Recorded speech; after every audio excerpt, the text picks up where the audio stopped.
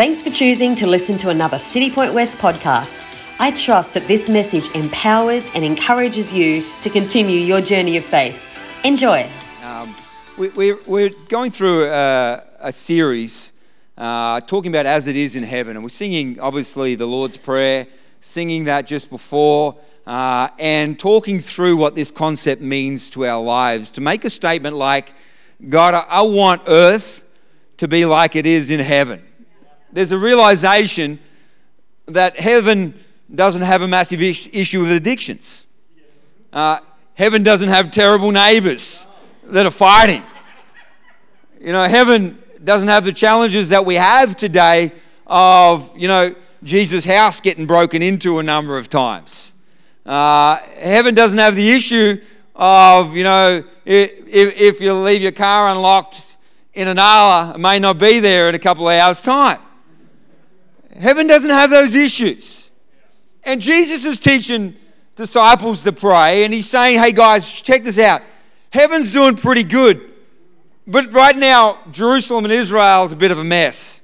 And so when you pray, he's saying to his disciples, when you pray that the kingdom of God from heaven would come to earth and something would change on the earth. That there'd be transformation in the world around us right now. This is what he's teaching his disciples to pray, and he's showing it, echoing into the eons. He's not teaching us to say words. Listen, if your prayer life is wrapped up in copying words, stop. Find power that's attached to prayer when we attach to the principles of prayer, the principles of an interaction with the God of heaven and earth, and seeing from that point change in our lives and change in our world. That's what he's teaching the prayer. He's not saying, hey, listen, say some words. They're lovely words. Give you a little cross and go to life. That's not what he's saying. He's saying, listen, when we pray, there's power attached to it. We're praying here Tuesday morning. There was power attached to it. I tell you, when Sister Toyin here praying Tuesday morning, there was some power attached to prayers. Vinny, when we're praying the Tuesday morning, there's power attached. When Gordon, when we're praying, there's power attached when we stand together in agreement and we pray. Listen, our words, our prayer life has power attached to it. And Jesus teaches in the prayer, he says, hey, on earth, as it is in heaven, that we'd begin to prophesy, we'd begin to speak out onto our worlds. I love what John was saying before, when we begin to speak out around where our feet begin to tread. Lord, let your spirit come into my workplace. Let your spirit come into my place of study. Let your spirit come into my spheres of influence, my friendship groups, my areas of involvement, engagement with my life. Let your spirit come and change the world that I walk in. I wrapped up a series a couple of weeks ago, and I wrapped it up with a story about our cat Fluffy. Now, if you weren't here a couple of weeks ago, or if you're a cat lover and now a Tim hater, you might have forgotten this story or not have heard it. But I was sharing the story about my son Jaden, who had a cat Fluffy, which was the worst cat in the world. Cat Fluffy would constantly poo around the house, wee around the house, and usually on my stuff. I'm not a cat lover. In fact, I could be known as a cat hater. I'm not a big fan of cats. But this cat more than every other cat in the world. I shared the story about Fluffy getting a tick on its neck, and we take it to the vet. The vet tells us hundreds and hundreds of dollars, and it still maybe die, or you take it home and it maybe dies as well. He's like, it's a 50-50 either way. Listen, my vote straight away, spend no money and let the thing die. Even if it was a nice cat, I probably would have done the same. But Fluffy was an answer to prayer that the fact this thing was dying. But I shared in this story, my son Jaden, before we were about to go away on holidays, someone was looking after the house and the cat, asked me to pray for the cat. I assured him, and I've told you all this many times, I assured him I'd been praying for that cat for a long time. Probably not the same prayers as my sons, but I'd been praying and fasting and speaking in tongues and all of the above. I even did one of these, Lord Jesus, take that cat to heaven with you. Jesus was torn. He didn't want the cat in heaven either. Long story short, Fluffy went to be with Jesus. It was the toughest prayer of my life, trying to agree with my son, but being in utter disagreement. And let me be really clear, I never want that cat revived. Ever, ever, ever want it revived. I talked about the fact that some areas in our life should never be revived. But let me be really clear.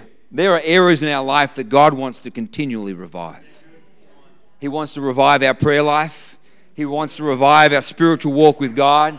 He wants to revive the depth of our heart and how we relate to Jesus and how we have a deep relationship with God. There is reality that God wants that revived on the inside of us. And I would go so far as to say every single day, He wants to revive it in our hearts. He wants to revive it in our lives. He wants to revive it on the inside of us. Some things need to be revived and need to have new life breathed into them. And we've got to be really clear that God wants to revive His church daily. He wants to revive us as individuals. He wants to revive us as families. He wants to revive us as the body of Christ. He wants to revive us every single day. I look back into Genesis chapter 2 and verse 7. The Bible says, and then God breathed life into man. He breathed into the nostrils of humanity. He breathed into the nostrils of Adam, and Adam became a living being. It was God breathing there at that moment, breathing into humanity, and humanity was alive. They weren't revived at that stage. They just came alive. It was life entering humanity. Can I be really clear? Be so very careful about how you interpret the Bible. Be so very careful not to look at this passage and say, maybe that this is just an allegorical picture of what God was doing, and this is not really what we read and hear about in our science exams and maths and all the things that we read about in school and biology. We don't hear that anymore, so maybe the Bible's wrong. Can I be really clear? We have a written word of God that is the inerrant word of God that speaks to our lives today and tells us that God breathed into humanity. Not humanity becomes something. God breathed life into humanity, and we were formed in the image of God. Unfortunately, we see over a series of events the fall of man. We see sin enter the picture here. We see mankind needing a Savior. We see mankind needing God to come back and breathe life again into humanity. We see God coming now through Jesus Christ and breathing back into humanity the reality of being revived, of the breath of life. We look into 1 Corinthians. Paul writes in chapter 15, he says, so it's written, the first Adam became a living being, the last Adam became a life-giving spirit. Now the Spirit of God is breathed into us. Listen, one of the greatest challenges of the world today is that people know that they're living beings, but they've missed out on the life-giving Spirit of God inside of them. Living beings means that we're alive and we outwork our animal instincts of life. Our sexuality is wrapped up in how we feel, not in what the Word of God points to us. Our outworking of every area of our morality is wrapped up in what we want to do and what I feel right or what I see in popular culture, not in what the Word of God says. And Paul writes and says, don't be conformed to the world around us. It's outworking of sexuality. It's outworking of morality. It's outworking of living. But be transformed by the Spirit of God as our minds are renewed. Paul talks and speaks to us about the revived heart and mind and how God brings us back to what He has created us to be through the Spirit of God. In the book of Acts, they gathered together. John made mention of it before, in one accord. They gathered together, they're praying, they're believing, and as they gather together and pray, the Spirit of God breathes into them. Listen, if you're in this room and you have not felt the Spirit of God breathe into you for a long time, listen, today I trust that there is an encouragement in your heart to seek after the Spirit of God again, breathing into your heart, breathing into your life. If you're in this room and you've never encountered the Spirit of God, let me tell you, the baptism of the Holy Spirit is life transforming, heart transforming, just the picture of your world, so transforming through the power of the Holy Spirit inside of us, moving in us, moving through us. In the book of Acts, we see what happens as the church is revived, as the people of God are revived through an encounter with the Spirit of God. as God breathes into people. But incredibly, throughout church history, throughout history of the Israelites, as we read throughout the Old Testament, we see God reviving continually a nation, reviving continually a people, breathing life again into the church, breathing life again into individuals, and breathing life again into the corporate body of the people of God. In the book of Habakkuk, what an unfortunate name. I don't know if you're in the room and you're looking for kids' names. Habakkuk's not the kid's name that you should be looking for. I feel like all through school bullying comes from Habakkuk. I can think of 100 things in my unregenerated mind to tease Habakkuk about in his name, but we shan't do that too much today because he was a great prophet of God. He was around in Jeremiah's time. Jeremiah begins to prophesy to the children of Israel who are far from the purposes of God in their life, who have gone back to worshipping other gods, who've gone back to depravity in living, who've gone back and turned their hearts away from the way that God had wanted them to live. And Jeremiah begins to speak and say, listen, you've turned your hearts from God, and He's going to allow the Babylonians to come and take you into captivity. This is a time of great mourning as the Babylonians come and they take the whole nation and they take them back into captivity. This is a terrible time for the nation. And Habakkuk comes and begins to pray. And listen, he is speaking to God, and his words are recorded here as he talks about the difficult moments and the challenges of the nation and the issues with the fact that they had turned away from God and they made the wrong decisions in their morality, in their lives, in the way they live. And he actually lists off, listen, these are the outcomes of the mess that we've had. But he makes a statement in Habakkuk chapter 3, verse 2.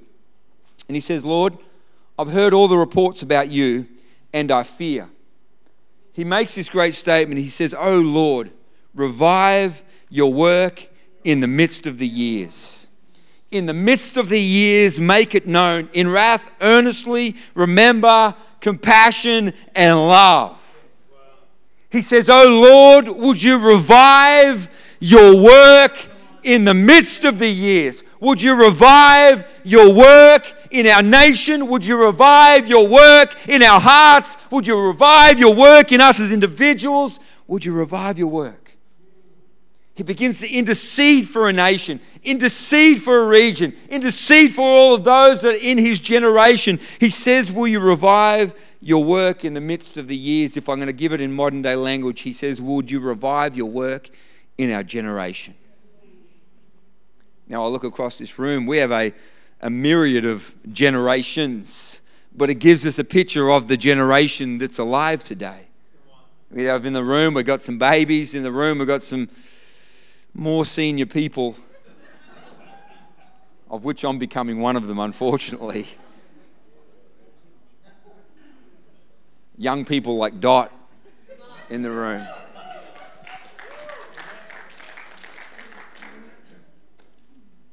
It's incredible that he speaks out and says, God, over the generation, would you revive your work again? Wow.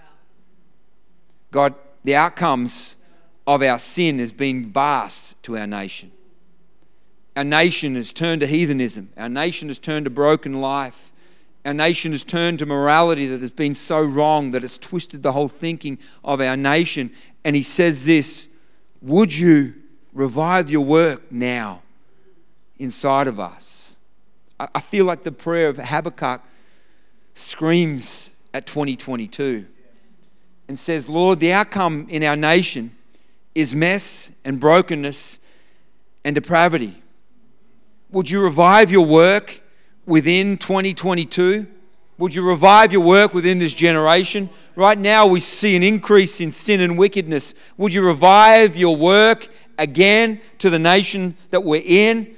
We see attacks on the church, some warranted, some unwarranted. Would you revive your work? We see the church worldwide sometimes becoming dormant, stuck in the culture, and sometimes just matches the culture around, and we can't see difference between church and world. Would you revive again within the church? We see right now, right across the world, morality declining to a point right now that some people believe that whatever you feel is right and however you want to live is the way you live, no matter the damage to the people around you. We see nations turning on other nations. We see warfare. We see people okay with dropping bombs on places where women are having babies. We see it okay right now for mess to be just the normal and it be our news feeds every single day. Would you revive your work in this generation? I see a generation in need of the revival power of Jesus Christ. A generation in need of the revival power that starts always in the individual, that moves from the individual to the corporate, moves into the lives of who we are as a church, and at best, and at the fullness of what God wants, moves now into nations and sees nations transformed.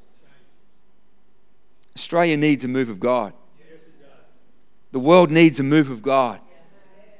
A move of God that sees change. Lord Byron made a statement. He said, the best prophet of the future is the past. I look back to the past, and one of my favorite things to do is to read through church history, revival history, and the history of what God has done right across nations, across the globe, across the world, through the revival power of Jesus Christ. I love to do that. I love to read. I've read many books in my office of biographies of revivalists that have seen the moves of God continually poured out through people's lives and the history of nations being changed and transformed, society being turned on its head, not because of great politicians or because of good policies, but because of the power of God that moved in the hearts of individuals, saw the church explode to what God has created it to be.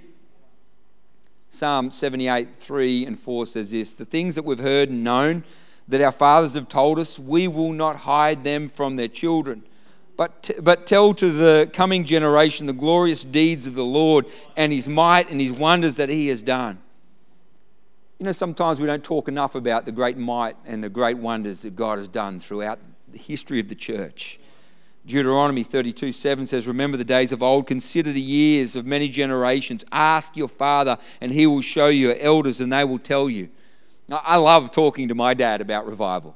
I know my dad has walked through moves of God in Taree, moves of God in Sydney, where we've seen incredible transformation in people's lives. I know dad is like me, loves reading the greats of the past, the D.L. Moody's, the Finneys, these men of God that saw great revivals right across the globe.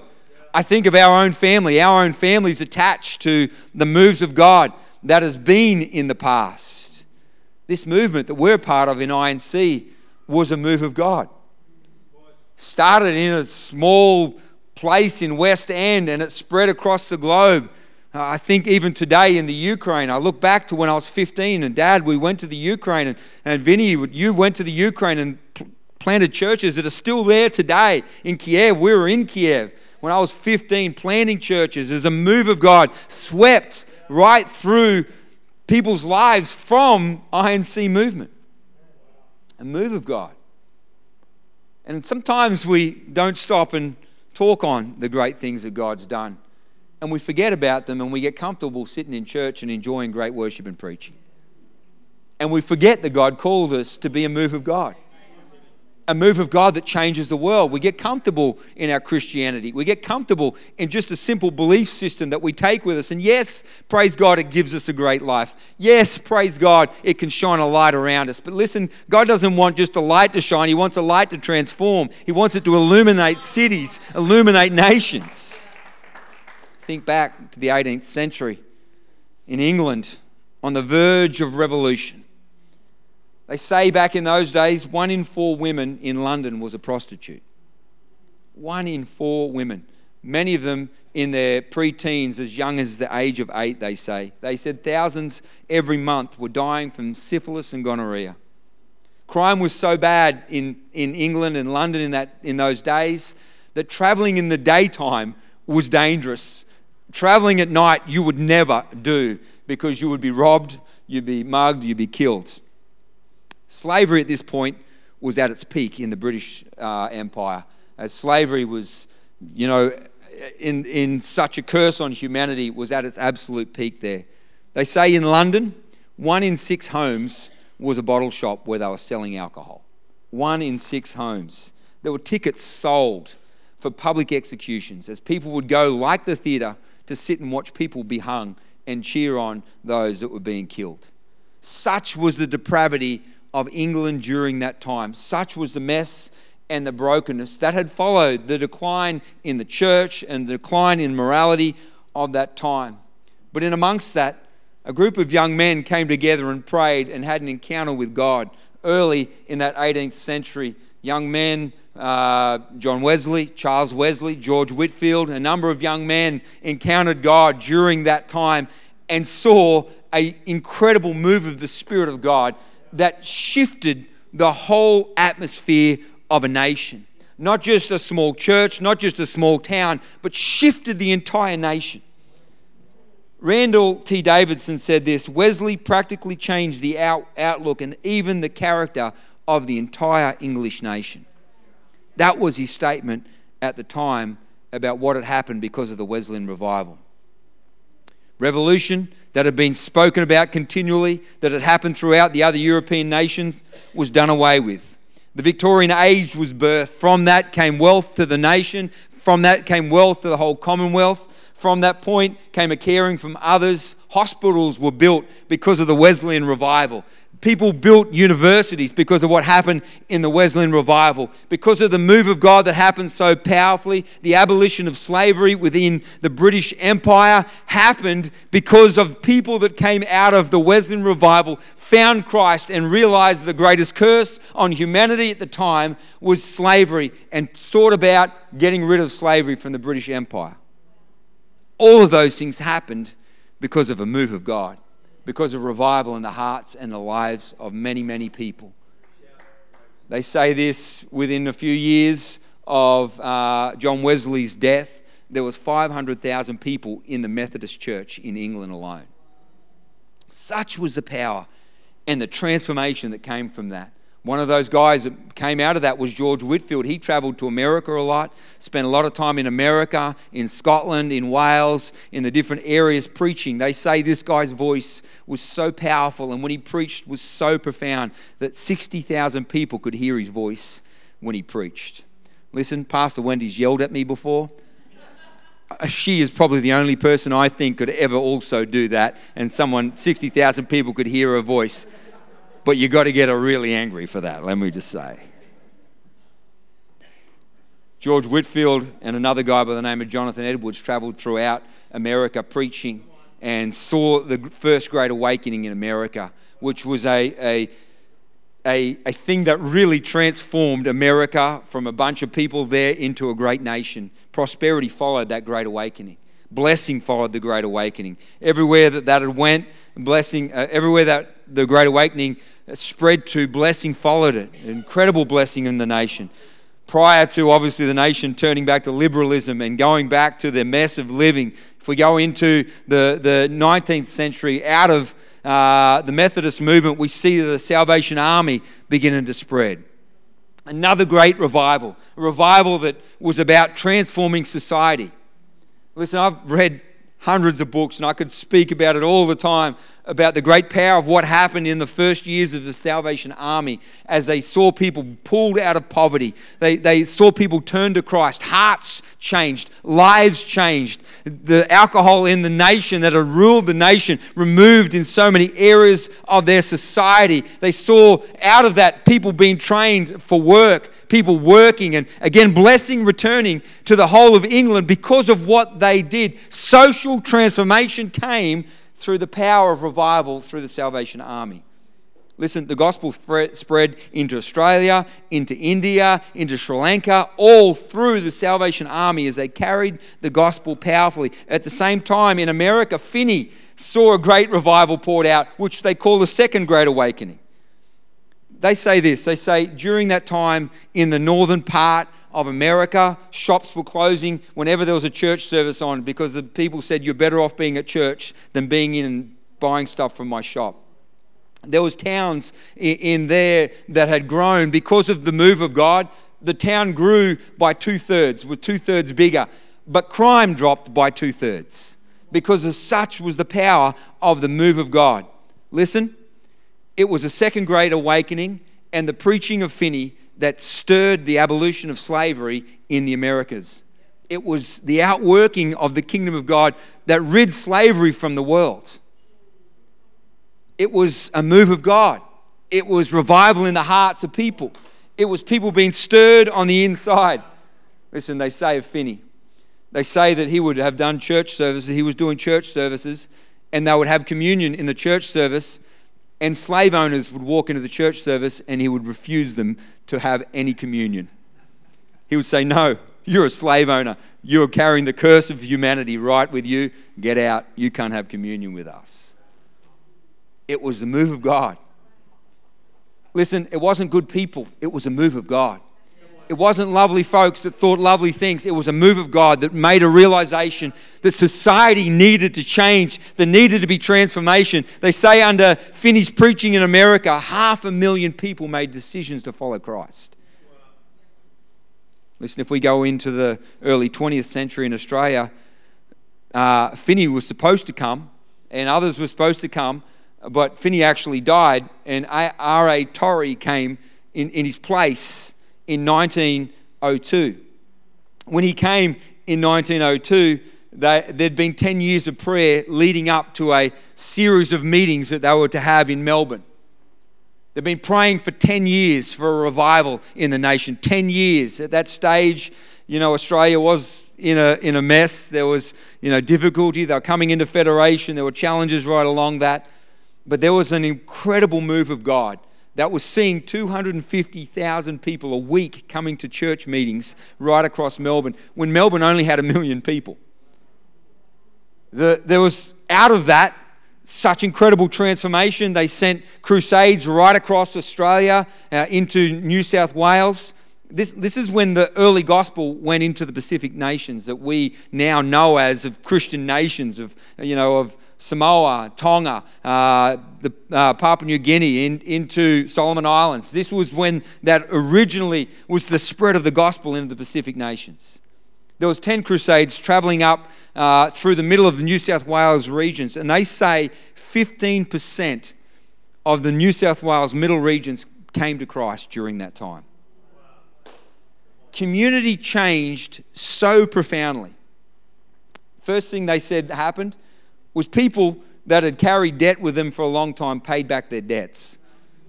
They said it was a massive challenge in the coal mining cities at that time, but all this debt got paid back within the months after the move of God, that it actually brought prosperity to that whole region.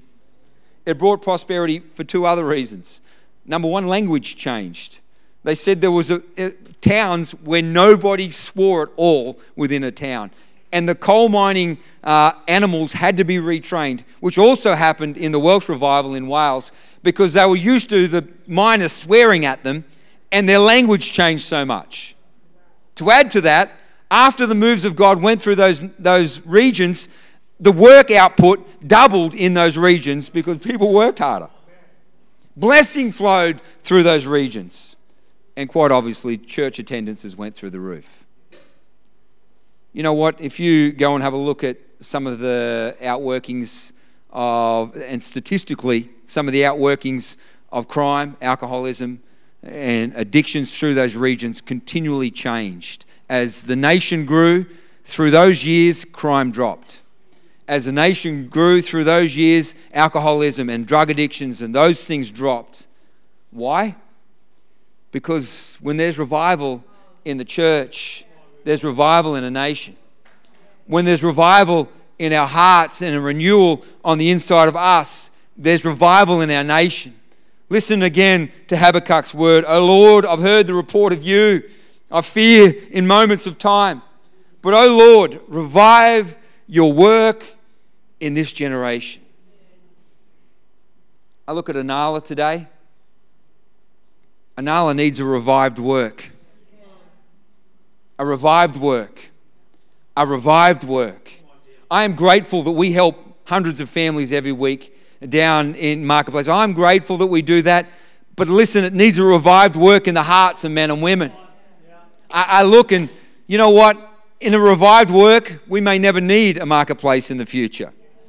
It may have to turn into a youth hall because people don't need that anymore because there's change in a region. If we see what's happened in revival, it's a revived work.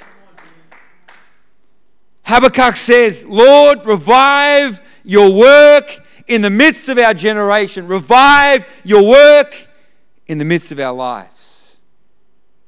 He picks up a reality that needs to happen in us. Revive me, revive us, revive our world. Why?